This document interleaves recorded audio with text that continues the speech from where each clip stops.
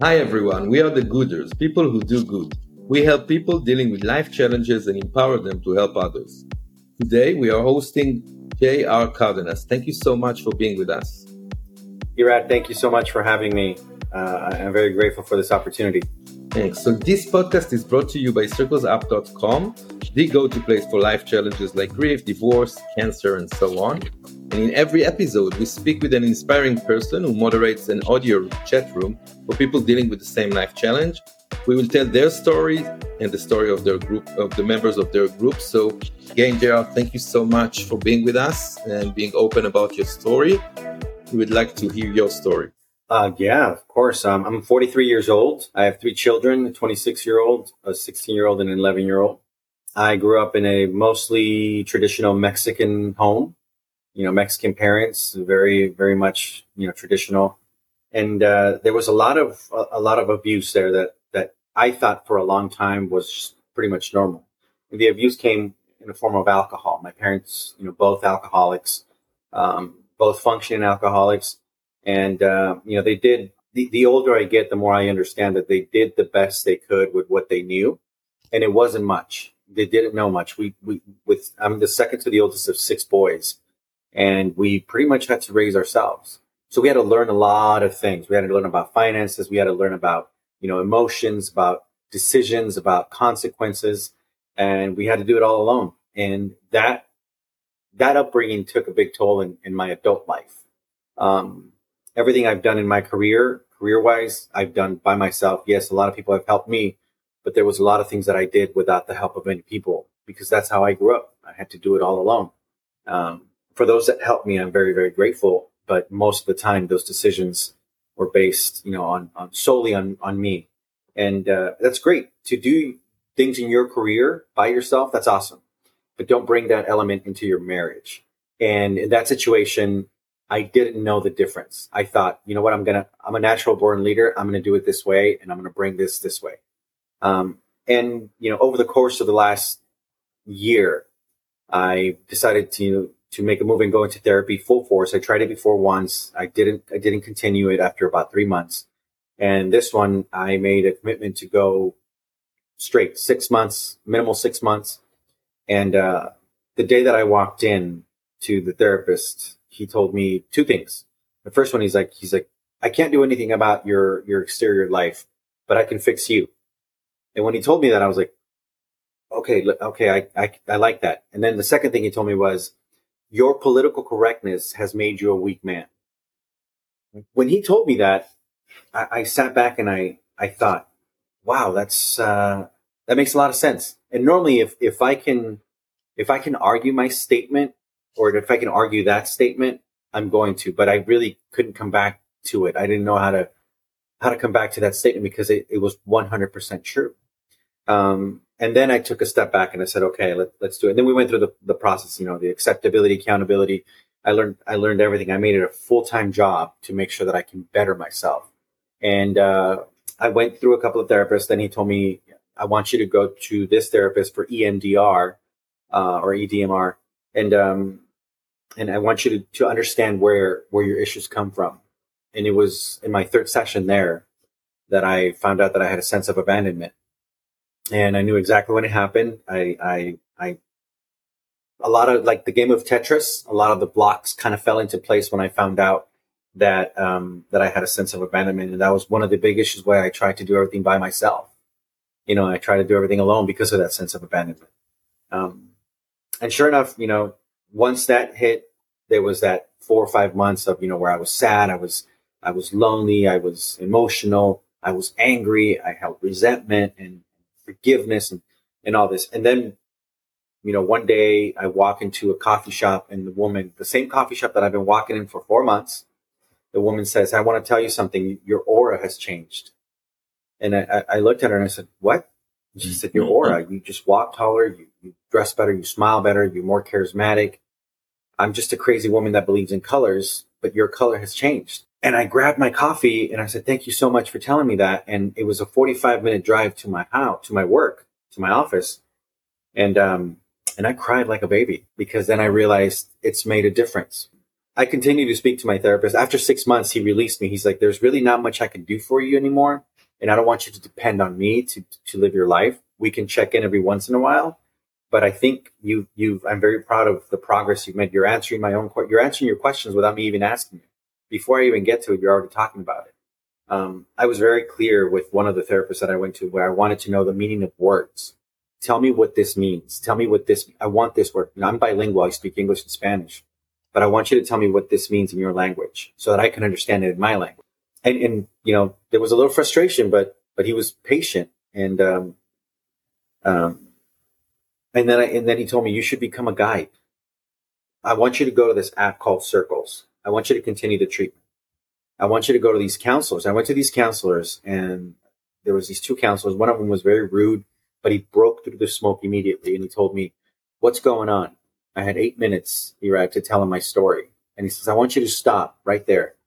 And he said, with a very bad word, he said, I want you to think about when you stop being a man and you turn into this whining little person. That's the clean version. I'm giving you the clean version. Yeah. Wow. And my jaw dropped, and I was like, what? He said, I want you to think about it. And for the first 30 seconds, I was offended. And then I couldn't argue that. And I said, it's been about 12 years. He's like, okay, let's time to restructure it. Becoming a guide was the therapist's idea. And I wanted to teach people what I had learned in the last 9 months, and I wanted to do it in Spanish. So I reached out to Circles after participating in a couple of guides. And I said, hey, I would like to do this in Spanish because I want, Hispanics, of course, when you're a man, you grow up, you have to lead, protect, provide. And there's all these things. It's so difficult being a man. People don't understand it. But there's also this machismo, and it's masculinity. Masculinity is good. And then there's this toxic masculinity that everybody talks about. It's like, I want to find a balance, and I need to find a balance because I consistently and constantly fought against that masculinity. And it's like, no, I have to come back. I have to be a man first. I have to make sure that I'm okay at being a man, and I'm at peace with the man that I am. And I want people to find that foundation, regroup, and balance. And Circles allowed me to do it in Spanish. And it's been good. We've only had 3 or 4 sessions, but it's been good. And I hope it continues to grow. And both men and women participate at the moment.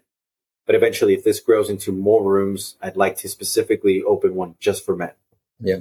Wow. This is such a powerful story. And I think that, like, listening to you, I can definitely hear the journey, like where you were and where you are now. And I'm like, it makes me wonder about the moment that you decided to seek for support. I'm guessing like the moment that you decided to go to therapy. Can you talk more about that? Like what, and maybe help people that are listening. What are like the light bulbs or even the red flags that you had in your life that made you make this? Well, I mean, there was a lot of miscommunication, particularly in my marriage. There was a lot of just very poor communication. And I was constantly frustrated. I was frustrated. I was mad. I was a mad, angry man. And, I was told, I was pretty much given an ultimatum. And I went to anger management first. Mm-hmm. And I found out that, that anger comes from frustration, and frustration comes from when your expectations aren't met. And I come to realize it's like my expectations aren't being, but nobody knows my expectations. I never communicated my expectations. She's not a mind reader. My kids aren't mind readers, but I felt like there was a place where I couldn't really talk. I really couldn't say much based on my position. I knew that I couldn't be trusted as a man. Therefore, I wasn't going to be allowed to lead. And that was a hard pill to swallow because the more control my partner had, the less trust I was given, or it was vice versa. I wasn't, portraying trust. Therefore, the control was being taken. And I allowed it to. I allowed a lot of it. So going into anger management, I realized, wow, I had taken a class when I was 18 years old. From 18 to 43, that's about 20 something years difference. There's a big evolution in anger management. It's different now. It's being taught differently. It's being, expressed differently. And so once I learned where my frustration was coming from and where my anger was coming from, I went back and I was like, okay, I need to change that. I need to change that. And walking into a therapist And the very first thing he told me, he was like, I can't fix everything around you, but I can fix you. I said, okay, this is going to be good. This is going to be good. And Brad, one of the things is I have a lot of yes people around me. I have a business and I do a certain type of work where a lot of people tell me yes. To come home to be told no was very difficult for me. And, I had to find out why. And there's a lot of, hard to swallow pills, and, accountability was one of them. Wow, so powerful. And while you were making this journey and starting to work with your therapist, usually it's like there are successes that you experience. Can you think of like a moment where you realized, oh, something changed? The first, obviously, you had the moment in the coffee shop that you shared before. I'm talking about even an earlier stage when you realized, wow, I behaved that way until now, but now I'm behaving. Yeah, I mean, there's multiple situations. Just when I when I meet people, I learned about intentions, and I knew that me taking this route of healing is what I call it. I had to learn a lot of things, and I learned about intentions, which again, I didn't know anything about intentions. I never expressed my intentions. I never told people my intentions. So when I go somewhere and I feel like there's something different than what I want to happen, I immediately, off the top, I said, hey, I don't know what your intentions are in today's meeting, but today I'm just going to tell you I want to communicate this and I want to express this, and your company's great, but friendship is as far as it's going to go. There's a little awkwardness, but then they understand it. It's like, okay, yeah, of course. And then the communication changes, for the better, at least in my end, it's for the better. And I've made it very clear to express intentions in everything I do, not just to say it, but actually to show it with my actions. And, I feel so good when I do good, and I do it with that intention. It reminds me of when you go and you give money to the homeless, but you're taking a picture. There's no need for that. Yeah. I'm going to do it behind the scenes. I'm like, here, I'm going to give you this, and that's as far as it's going to go. And please don't tell anybody that I did this for you, because I'm going to say it's a lie, Yeah. But that's just me trying to do something for me so I can feel good for myself. And then you mentioned that your therapist told you that you should be a guide. By guide, you mean that you're leading audio rooms that are supporting people that are going through a life challenge. Also in Spanish, which I know that getting support for Hispanic people is really hard because there aren't that many resources out there, right? And especially for men, it's even harder. So can you share like what led you, like obviously your therapist offered that, but what made you accept the offer and kind of take this on? There's something that I learned. I remember going to church and listening to a couple of the sermons that are saying, and one of them I remember was said that there's responsibility. To be a man is to be responsible, and so there's a certain responsibility that we have to take upon, and whether that is to take a responsibility at work, take a responsibility every morning. We take a responsibility. Like, I'm going to take my kid to school. I'm going to drive him responsibly, get them home safe, get them to school safe, et cetera, et cetera, et cetera.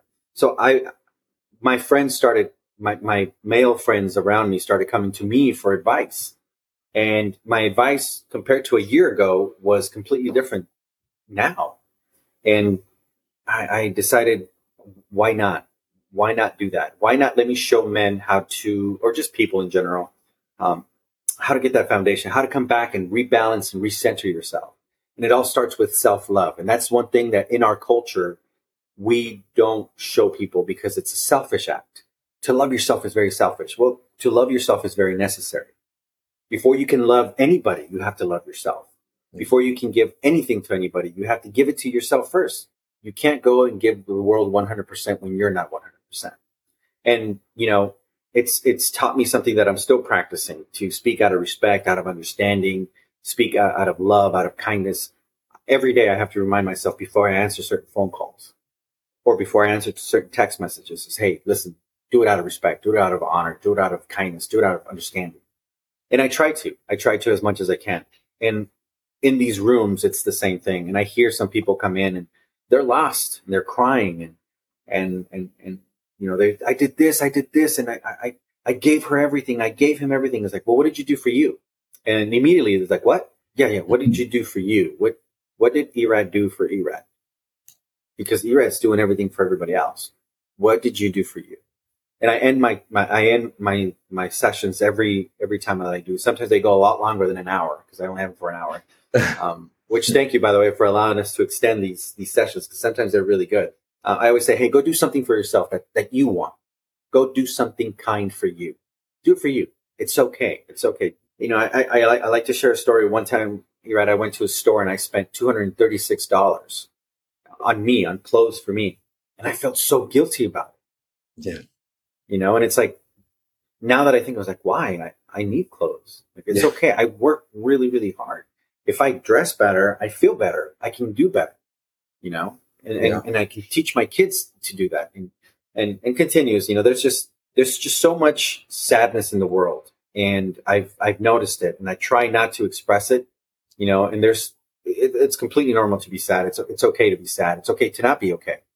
But another example, I had my kids at a place where you water, you fill your water jugs. And there was a woman carrying 4 5-gallon water jugs. This happened literally on Friday. I said, can I help you? And very aggressively, she said, no. And I turned around and I walked away. Okay. I can't control what she does. I can only control what I do. But I wanted my kids to see that I was being a gentleman. Yeah. And 2, I wanted my daughter to see my intention. I was trying to be kind. Yeah. And I hope they saw it. I didn't ask them. I didn't say anything. I didn't badmouth this woman. I just thought, that's unfortunate because I was actually trying to be a gentleman. Yeah. So women complain that there is no gentleman in the world anymore. Yeah. I tried on Friday. I did. Amazing. So we're almost at the end of this episode. I just want to ask you one last question about, so you're leading rooms now, and can you tell us about just one member that came into the room and you think that got something? What do you think they got out of this meeting? I'm not going to say the specific person's name, but I remember he's male and he walked in, he's right around my age, and he comes in and he's just, had a very bad breakup and it was great. The chemistry, he says, was great. And then he says, I keep looking. I was like, you keep looking. Have you looked for yourself? And he's like, what? Yeah. Have you put in work on yourself? Because you keep putting work on all these relationships. But what about putting work on you? And I hear in his voice, because I can't see them, but I hear in his voice just a change. Like, what? That was one situation. The second situation was a woman that was telling me about her relationship had failed and her husband or ex-husband or soon-to-be ex-husband had already started another relationship. And I said something like, unfortunately, throughout our marriage, our values changed. And some of us did not sign up for certain values. We didn't sign up for those values. And your values over the course of our marriage changed. And, she stayed quiet. We continued to talk. There was another 45-minute conversation. She comes, I want to go back. She comes back on the call and she says, I want to go back to values. Let's talk about that. And I said, okay, yeah, let's talk about values. She's like, you struck a chord. You really, really hit a note with me when you said values. And I didn't realize, what? My values did change. And he did not sign up for these changes in values. So I love the fact that made a difference. That word resonated with her immediately.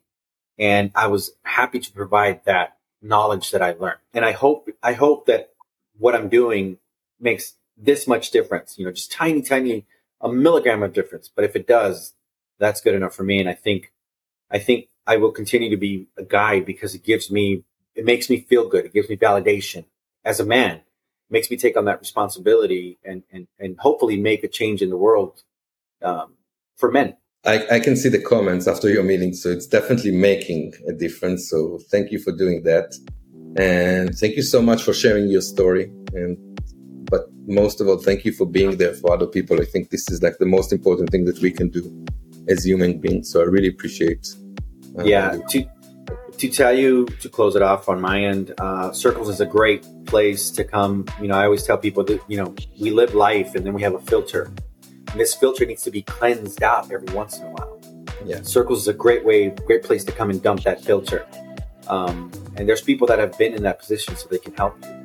So I thank you for this app, for the space. I thank you for creating something like this. It's helped me a lot. It's helping a lot of people. And overall, I thank you for letting me do it in Spanish, which is something that I'm very, very, there's a very special place in my heart. That's my first language. And I know that my community needs a lot of help. So I appreciate you allowing me to do that. Thanks for sharing that. So I will need to close with the story, just to share with you that the reason I started this app is because I lost my mother to cancer, and I saw how lonely she was when she was dealing with cancer. And my mother's first language is Spanish as well. She's from Argentina. So you doing it on the app on Spanish means a lot to me personally. So thank you for doing that. Thank you.